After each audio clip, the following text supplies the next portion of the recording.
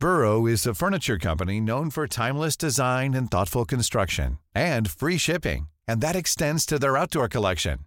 Their outdoor furniture is built to withstand the elements, featuring rust-proof stainless steel hardware, weather-ready teak, and quick-dry foam cushions. For Memorial Day, get 15% off your Burrow purchase at burrow.com/ACAST and up to 25% off outdoor. That's up to 25% off outdoor furniture at burrow.com/ACAST. Imagine the softest sheets you've ever felt. Now imagine them getting even softer over time. That's what you'll feel with Boll & Branch's organic cotton sheets. In a recent customer survey, 96% replied that Boll & Branch sheets get softer with every wash. Start getting your best night's sleep in these sheets that get softer and softer for years to come. Try their sheets with a 30-night guarantee. Plus, get 15% off your first order at bollandbranch.com. Code BUTTERY. Exclusions apply. See site for details. Many of us have those stubborn pounds that seem impossible to lose, no matter how good we eat or how hard we work out. My solution is PlushCare. PlushCare is a leading telehealth provider with doctors who are there for you day and night to partner with you in your weight loss journey. They can prescribe FDA-approved weight loss medications like Wegovy and Zepbound for those who qualify.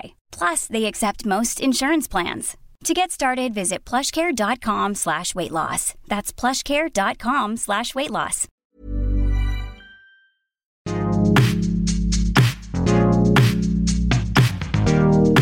Hello and welcome to The Reset, a mental health podcast without all the bollocks. I'm Sam Delaney. My guest this week is the journalist and writer James McMahon. James has enjoyed a brilliant career in the music press, working at the NME, then becoming editor of Kerrang! Magazine. But throughout all of his adventures travelling the world and interviewing rock stars, he was suffering from OCD. Obsessive compulsive disorder is a widely misunderstood condition that many people have to live with. So I was really interested to learn more about it from James. I really hope you enjoy listening to our conversation.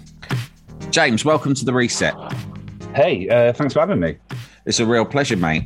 I've really enjoyed reading the stuff that you've written about mental health, your own experiences. It's fantastic. It's really open and honest. It's educated me a lot. I'm particularly interested, first of all, in talking to you about OCD, because as you've written, it's an extremely misunderstood condition. It's a term that gets bandied about quite casually and liberally by those of us who don't actually understand what it means, which must be frustrating. So tell me, first of all, what it is. Oh, God. I'll really try and kind of break it down to its constituent parts. I mean, I guess the easiest way of describing it is in relation to my own experience with it. When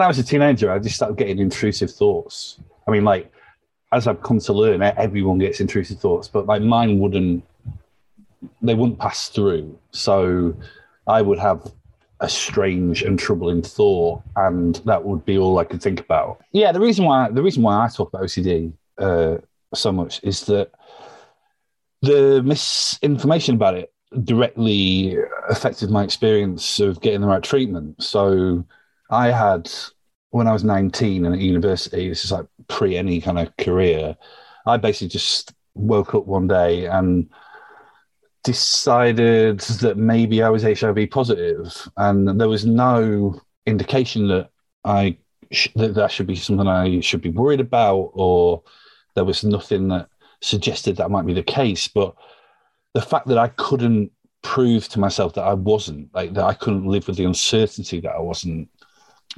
just kickstarted years and years of turmoil, really, like anxiety and worry. And I would go get tests and they would come back negative, and then I would convince myself that there'd been a mistake at the gum clinic and they'd got my blood mixed up, and just madness, really. And even when all of this was going on, like I didn't know that was OCD then, although it's so textbook now.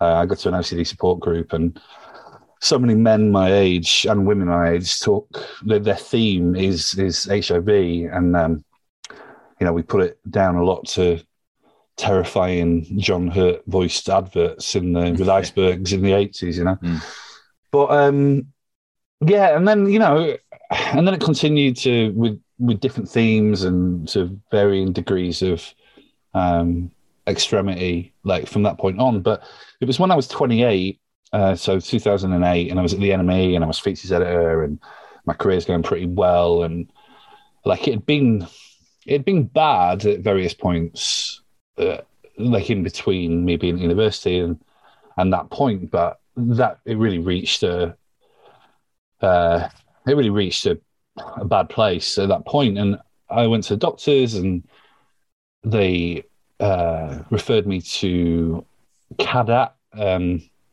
which is a really kind of a world-renowned anxiety disorders unit at the Maudsley Hospital in Camberwell. And I went and I sat down and I told them my story. And they said, well, this is obviously OCD. And because of what I believed OCD was, I said, well, it's obviously not OCD. And I ignored the diagnosis and went off and had 10 years that were far more difficult than they really needed to be if I'd been getting the right treatment. Because I just said to myself, well, I don't wash my hands excessively. I'm not like particularly organised, which any of my editors would attest to. So it was only when I was 37, 37 was like the worst year of my life, when I'd left Kerrang, and I found my way back to a doctor and my support group, and I'm a big fan of the help, almost like the help that you can get from a community of other people who have the same problems. Like, I feel like there's I'm not massive on the phrase lived experience, but I do feel like, they saved my life, really. I mean, they directed me to the right therapists, the right techniques when I couldn't afford a therapist, just provided me with like community and friendship of people who really got it. And and there's been some really difficult points since then, but nothing like there was in my 20s or in my sort of mid to late 30s. But really, that's the reason why, if I can write about OCD or if I can talk about OCD, I always will do, because I do think that the climate has changed so much, and I'm not sure that perhaps people would have the same experiences I had, but just because the world's caught up. But because if there was an OCD, it's just part of people's vernacular that something is OCD, or I'm so OCD, and I just believed that, so I didn't actually understand exactly what it was. I think the other thing as well is, some of my rituals, which you would call them, the things that we do to alleviate anxiety or fear, a lot of mine are internal. So a lot of mine are like the way I think about things. So I've really had to try and retrain the way I think about things. And there's a phrase, it's kind of entered mental health parlance with its pure O, which is kind of my kind of OCD, really, like the 80% of it. And I'm a bit sort of torn on the phrase pure O, because as I've learned, OCD is OCD is OCD. The way that we think about the rituals that kind of go on in our heads it is very much the same broken cognitive mechanism that people who would wash their hands or check the locks would do. But so I don't think it's totally helpful to like almost have a subcategory of it. But I sometimes wonder whether actually, if it had been explained to me at the time as pure O, maybe I would have got the help a bit quicker. I think the other thing is as well, though, is that I've always been quite like a high functioning, mentally ill person. So, I kind of had good jobs or traveled a lot or had relationships or whatever. But, and I think that kind of hid really just how difficult things were. Yeah, I'm interested in the extent to which you hid it over the years whilst, living your life seemingly in a relatively untroubled way, obviously achieving stuff that people would assume that, you weren't suffering from this sort of condition. And that remains common. It was certainly more common in the years that you've been talking about as well. The stuff that everyone hid because there was so much more sort of shame and stigma associated with it. And crucially, just wouldn't have been aware that there was lots of other people. So what was that like? Did you hide it from mates, from girlfriends, colleagues? How did you do that? And what was that strain like? Yeah, I mean, I think that there were, during the year, sort of 18 months that I was constantly talking about HIV, like I'm sure friends of mine thought, what on earth is going on here? But and even some kind of stuff after that, but we just didn't have the vocabulary for it. It was more really sort of when I got to the NME. I was just so, I'm like a kid from working class family in Yorkshire that, all I ever wanted to do, I didn't really even want to be a journalist. I just wanted to write for the NME. That was like what I wanted to do with my life. And I was just so grateful to be there and so kind of frightened that if anyone found this out, that I would lose my job. Like, I really genuinely believed that like mental illness was something that you had to hide. Like, I remember there was once where I had it's sort of broken the surface at the NME. Like, I remember being in a meeting and someone saying something in a meeting that I got so upset about, like not like visibly, but like it just sort of ravaged my brain. And I actually went home. Like, I just was like, I couldn't handle it. I just went home. And this guy who I worked with, he was a designer. I won't say his name because it's sort of not fair, really. But he told me off. Like, he was much more experienced than me. He'd worked for a lot of magazines. And when I came in, like, he had a go at me, and I just sort of broke down and told him about everything. And he told me about his experience with mental illness, and he'd been sectioned, and it absolutely blew my mind because this guy was like, he was like the guy you would want to be, right? Like, he was so talented and funny and popular and cool, and his life just seemed so sorted. I mean, he's a great friend now, but it was kind of that moment where it was just such a relief to kind of be like, oh wow, this doesn't have to sort of define me. Or just sort of like the sort of bit of like a pressure valve, being able to sort of talk about it. But I think as well that, even me and him, like, we would talk about going for jobs and various opportunities, and we would talk about kind of keeping things on the lowdown, like how, I don't know, like I just remember us talking about medical records and things, saying like, oh, if I go for this job, do I have to disclose this? Or like, will people think bad of me if they know about this? It was... And it was really when I was kind of turned 30 and I started Kerrang, where I was like, and I was still in denial about what I had was OCD. It was kind of at that point where I was a bit like, well, I've really achieved something here that I never thought I ever would. The only way I can kind of deal with this, basically sort of 24/7 job, really, insane hours and sort of the profile of it and the pressure. I started being quite open about it because I was just like, well, I don't really know what else to do. But there was also a degree of like, well, I've done this now. I've done far more than I ever thought I would do. So almost like, I don't know, I'm a big sort of believer in like the way you eradicate shame is by kind of owning it, so that was quite a kind of turning point for me. And I'm not sure I should have always been as open as I had been, but that definitely was sort of where things changed, really. OCD is a weird one, though, because there's like, the thing that's difficult about it is, because obviously, it's so misunderstood, but it's very different to other mental illnesses, in my opinion. I think with a lot of mental illnesses, you go mad, but you don't know you're going mad. And I think the thing with OCD is you go mad, but you're almost like hyper aware that how you are thinking is wrong. Right.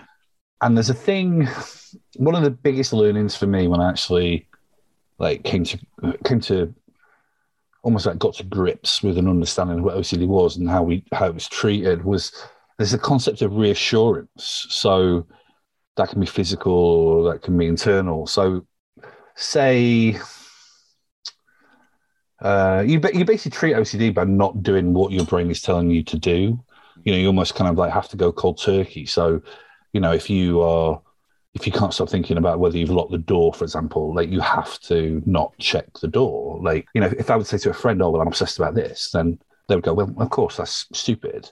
And obviously that's a kind thing to do, but actually that's not what you need if you have OCD. You have to almost live with that uncertainty. But I've found myself in situations with friends over the years where, I would ask them the same question 30 times in a row, needing that reassurance in order to have kind of peace with the thought. And the reason why you have to starve yourself of it is that you never get peace that way. You have to do it yourself. You can't allow someone else or an external factor to reassure you. Does any of this make sense? No, it does. I mean, a lot of it overlaps with, anyone who's had experience of sort of anxiety, addiction, obsessive thinking. I think, like you say, a lot of people have intrusive thoughts. So you kind of have speaking personally, I can, I'm listening to you and thinking it's very vivid, the picture you're drawing, because I've had I think, like you said at the beginning, everyone's had a small taste of an intrusive thought you can't get rid of. Everyone knows what it's like to wake up in the night and overthink something and not get back to sleep. And so people have had a small taste of what OCD is, in a full-time way. And it's like a lot of things. Yeah, you can't just find sticking plasters like reassurance from third parties. You need to actually tear those thoughts out at the root almost. Is that sort of it? Yeah, absolutely. I mean, there's a really great book about OCD called I think it's called The Boy That Couldn't Stop. It's by a writer called David Adam. It's really good, and he writes about this, like, I believe it's called like white bear theory, of when, if someone says to you, like, don't think of a white bear, like all you'll do is you'll think about a white bear.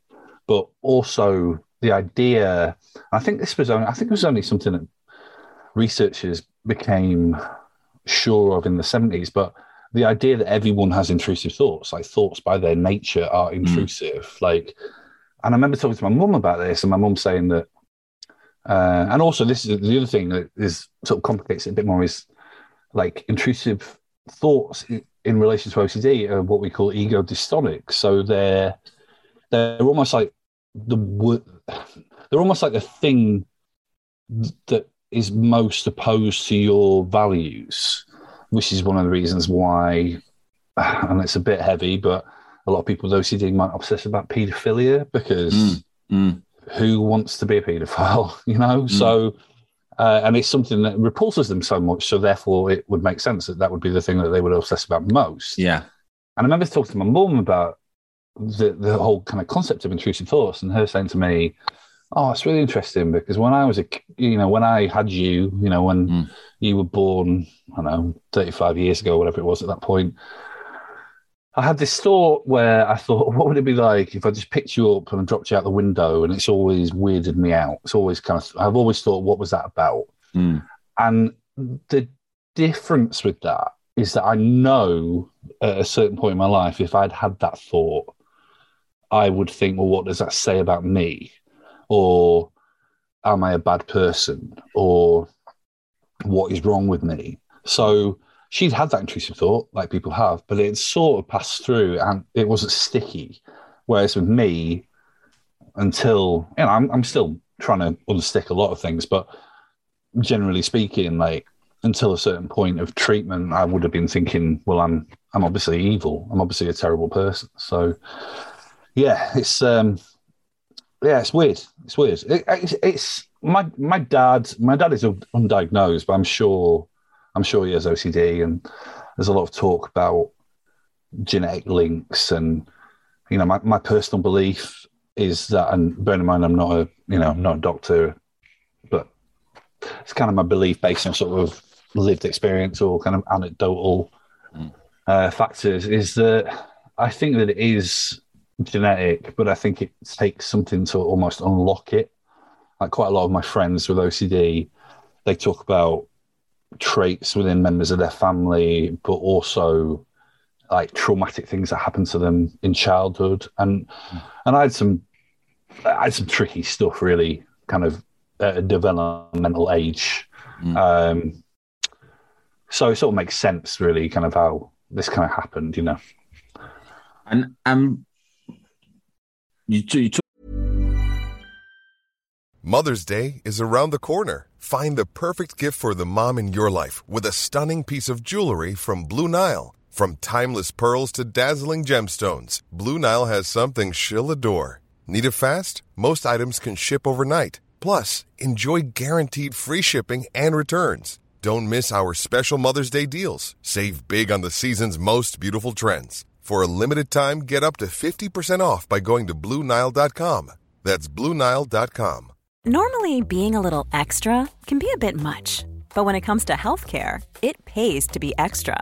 And United Healthcare makes it easy with Health Protector Guard fixed indemnity insurance plans. Underwritten by Golden Rule Insurance Company, they supplement your primary plan, helping you manage out-of-pocket costs without the usual requirements and restrictions like deductibles and enrollment periods. So when it comes to covering your medical bills, you can feel good about being a little extra. Visit uh1.com to find the Health Protector Guard plan for you. Talk about treatment. What is the key treatment? What treatment has helped for you? Well, the gold standard is a thing called, the gold standard is a thing called ERP, which is called exposure response prevention. Which is the idea is that you are basically forced to confront your fears and your obsessions. So there's a guy I know who is obsessed with germs. He'll walk down the street and he'll see a bin and he'll think that he is contaminated from having walked past this bin. And his treatment has been to go sit next to a bin for hours at a time and almost like live with the anxiety. And then I think you get to a point where, and it can take a while, but you get to a point where almost it loses its pertinence.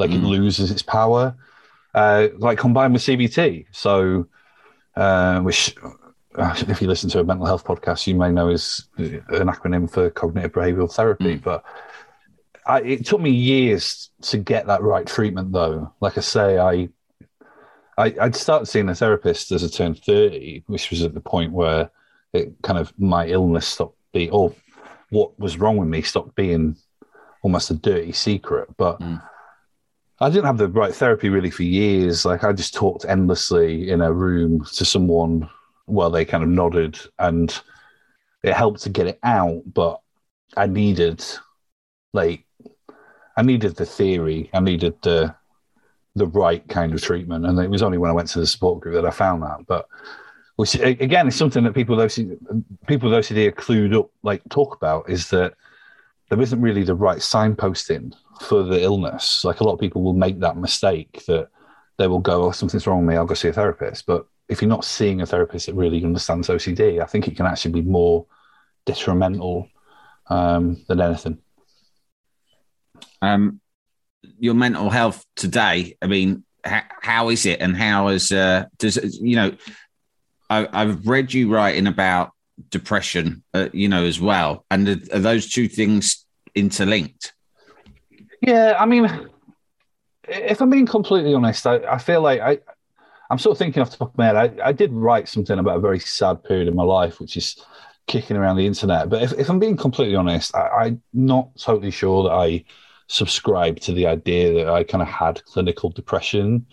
I am a very, from Yorkshire, I'm quite stoic. I love life. I'm a real kind of humanist, like believe in people and the world and the possibilities, and I'm very hopeful. But I think that OCD in its worst moments can wear on you so much that there are moments of real great sadness. I think it would be disrespectful to people who have experienced depression for me to say, oh, I've been depressed. I think that, I had a really bad episode a couple of months ago that was really bad, really bad. But I'm actually in quite a good place at the moment. I actually feel like I found my experience of working at Kerrang really difficult. I mean, I was there for 6 years, so Right. like that's pretty cool. Like a good shift, but it was difficult for someone who had the challenges that I had. And I mean, you've worked in magazines, you kind of know what this stuff's like, and it's all so all consuming. And it's taken quite a bit of time really to shake my experience of what happened there. But I think I'm actually in a pretty good place now, and I think I'm actually almost better for having. I'm almost in a better place for having a dip a couple of months ago, if that makes sense. Mm. How did you find your way out of that dip? I mean, has time healed you over the last few months, or do you have techniques that you call upon?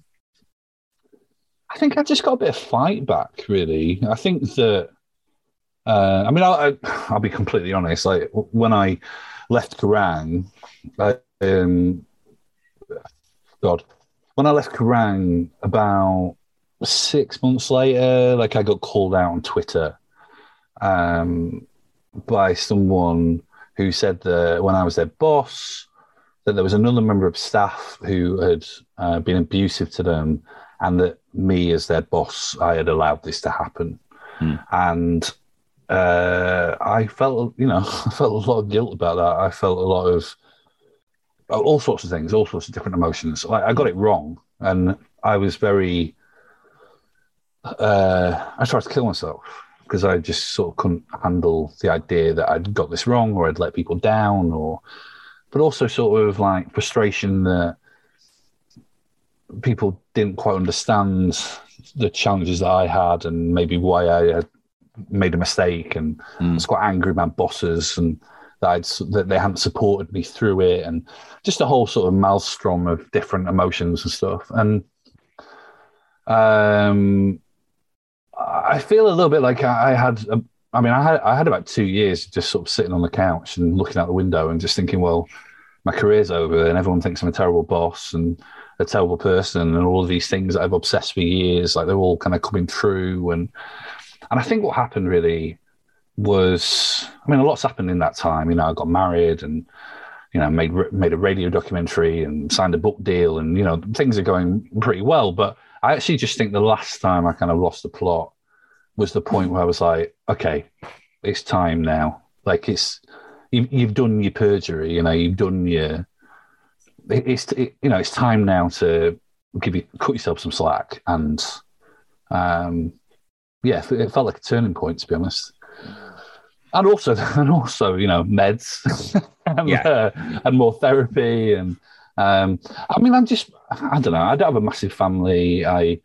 But I've been in a relationship with my wife for 10 years, and I've got amazing friends who come with me all the way. And I just think as well, like, I don't know, like, I have to sort of give props to my mum, to be honest. Like, when I was at the NME, and when it started to get really bad, like, I couldn't leave the office. Like, I would be in that office until sort of 3 a.m, kind of like walking down, Southwark Street at like 3 a.m, because it would take me like 4 hours to get out of the office because I had to tap every desk 3 times.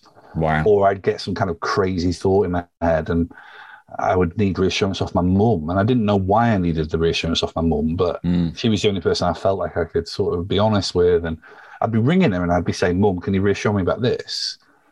And she would say it back to me. She would like say what I needed to hear, but then she would like add another word on the end of the sentence, and I'd be like, "No, I need you to say it exactly like I've said it." Yeah, just classic OCD. But the thing with her is that I don't know, like her dad, my granddad, like he had a history of psychiatric problems, and I think that's one of the reasons why there was a lot of shame about mental illness for me. Yeah, there was a lot of that with my mum of like, there was a lot of that with my mum where it was kind of. I think I got that from my mum, but also the other thing I got from my mum is that idea of, you are strong, like you can do this. Like, I don't know. I suppose I sort of just believed in myself as well, and I just didn't want it to sort of define my life. Like, you know, when I was at the end of me thinking, oh, I'm interviewing Paul McCartney at the end of the week, or I've got the Foo Fighters on the phone tomorrow, or I'm going to get to write the Blur album review, or whatever. Like things I dreamt of doing from being sort of 13, 14 was enough for me to be like, well, I'm not going under. Like I'm crazy, but I'm not going under. And I just think actually just in recent times, I've sort of found that again, really. Yeah. So you think that like other parts of your life thriving can distract your mind somewhat from the obsessive focus on negative stuff, or? I just think that, I don't know, I think a big part of the mental health discourse that has been lost actually is, you know, it's like self-belief. And the worst times in my life have been really when I've allowed myself to feel sorry for myself. You know, it's been things have happened in my life that have just been so, in my opinion, like unfair or cruel or harsh. And, you know, never for a great amount of time, but I've had moments where I've just thought, well, this is so unfair. Someone's going to sort this out. Someone's going to feel sorry for me and sort this out. And that's just not how life works, you know? Like, there's a guy down at my support group who, you know, I sit in my support group and everyone shares a story, and it's just horrendous stories. You know, people just living with just absolute mental torment. And we were like down the pub once, and he was like, "Yeah, I've never felt sorry for myself though. You know, I've got a mate with MS," and he would talk about his mate with MS, and I'd be like, "That sounds really terrible," you know. So, like, there's shitty things that happen to people, and you know, you just can't feel sorry for yourself because it's a cruel world, and that's really harsh to say, but I feel like that's actually been lost a little bit from this conversation, this sort of touchy-feely conversation about mental health. Is that, you know, no one's coming to help you. Like the NHS can't even see you like within 8 months, so you're going to have to dig in somehow.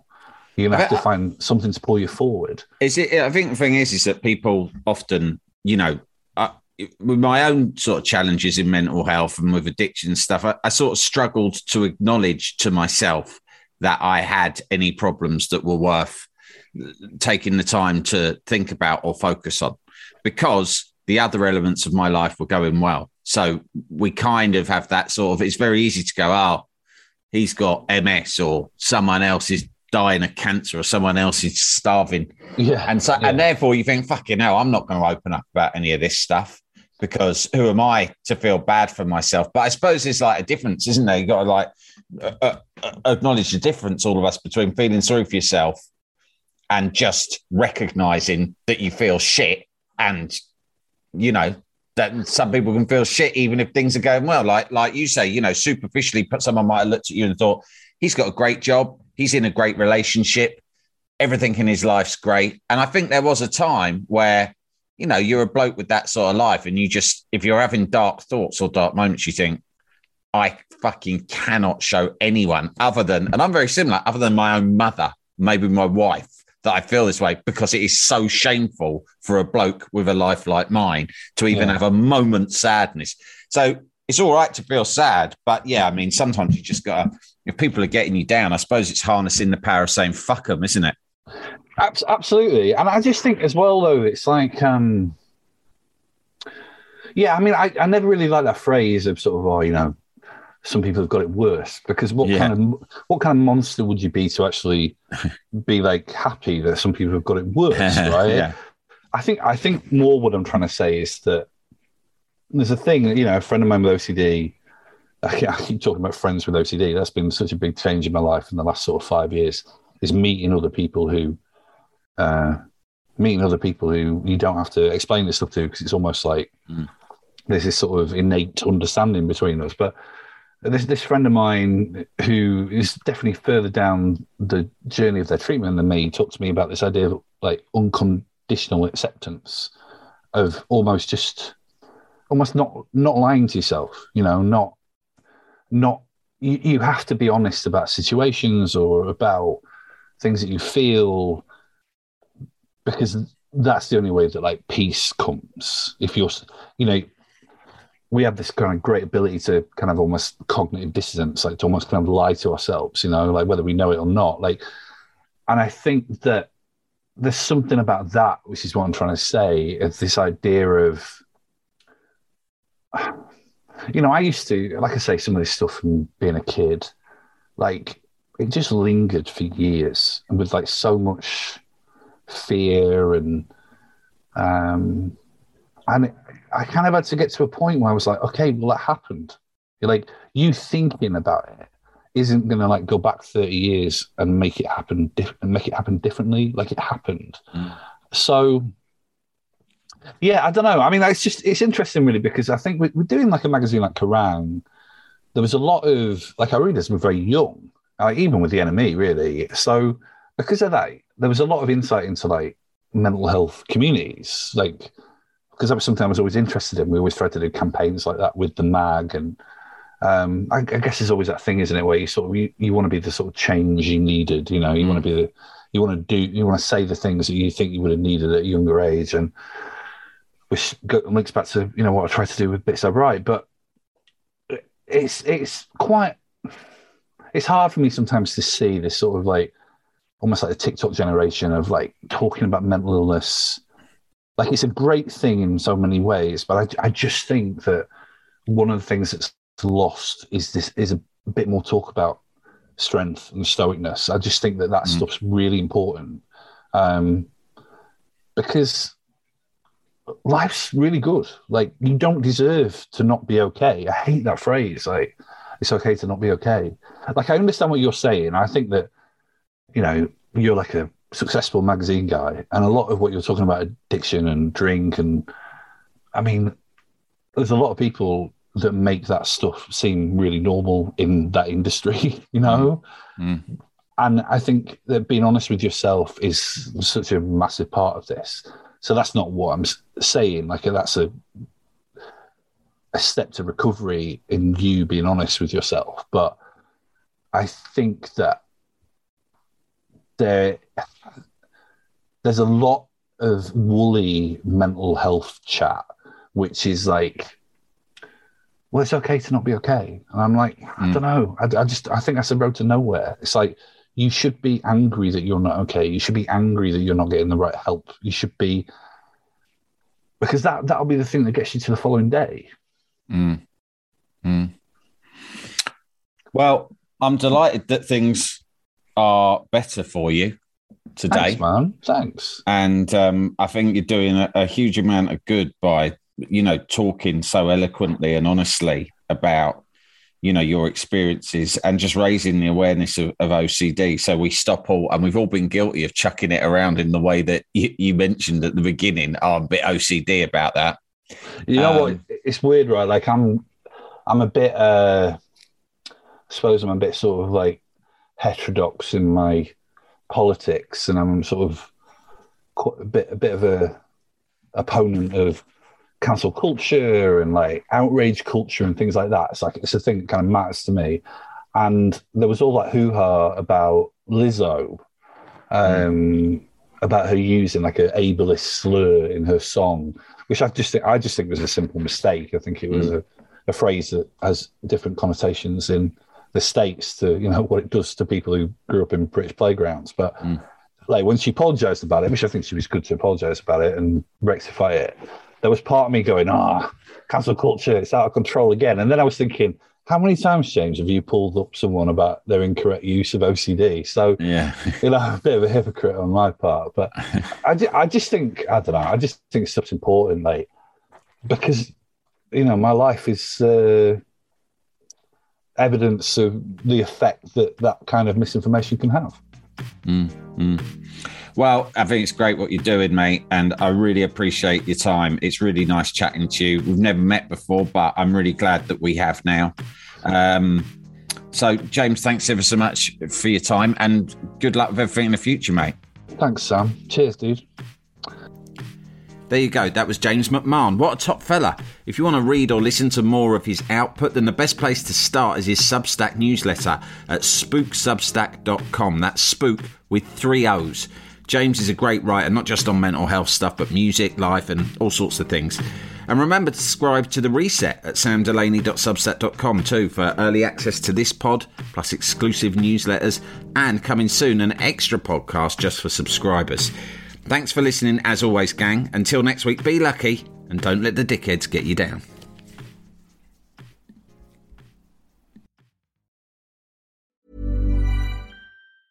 Normally, being a little extra can be a bit much. But when it comes to healthcare, it pays to be extra. And United Healthcare makes it easy with Health Protector Guard fixed indemnity insurance plans. Underwritten by Golden Rule Insurance Company, they supplement your primary plan, helping you manage out-of-pocket costs without the usual requirements and restrictions like deductibles and enrollment periods. So when it comes to covering your medical bills, you can feel good about being a little extra. Visit uh1.com to find the Health Protector Guard plan for you. Planning for your next trip? Elevate your travel style with Quince. Quince has all the jet-setting essentials you'll want for your next getaway, like European linen, premium luggage options, buttery soft Italian leather bags, and so much more. And is all priced at 50 to 80% less than similar brands. Plus, Quince only works with factories that use safe and ethical manufacturing practices. Pack your bags with high-quality essentials you'll be wearing for vacations to come with Quince. Go to quince.com/pack for free shipping and 365-day returns. Mom deserves the best, and there's no better place to shop for Mother's Day than Whole Foods Market. They're your destination for unbeatable savings, from premium gifts to show-stopping flowers and irresistible desserts. Start by saving 33% with Prime on all body care and candles. Then get a 15-stem bunch of tulips for just $9.99 each with Prime. Round out Mom's menu with festive rosé, irresistible berry chantilly cake, and more special treats. Come celebrate Mother's Day at Whole Foods Market.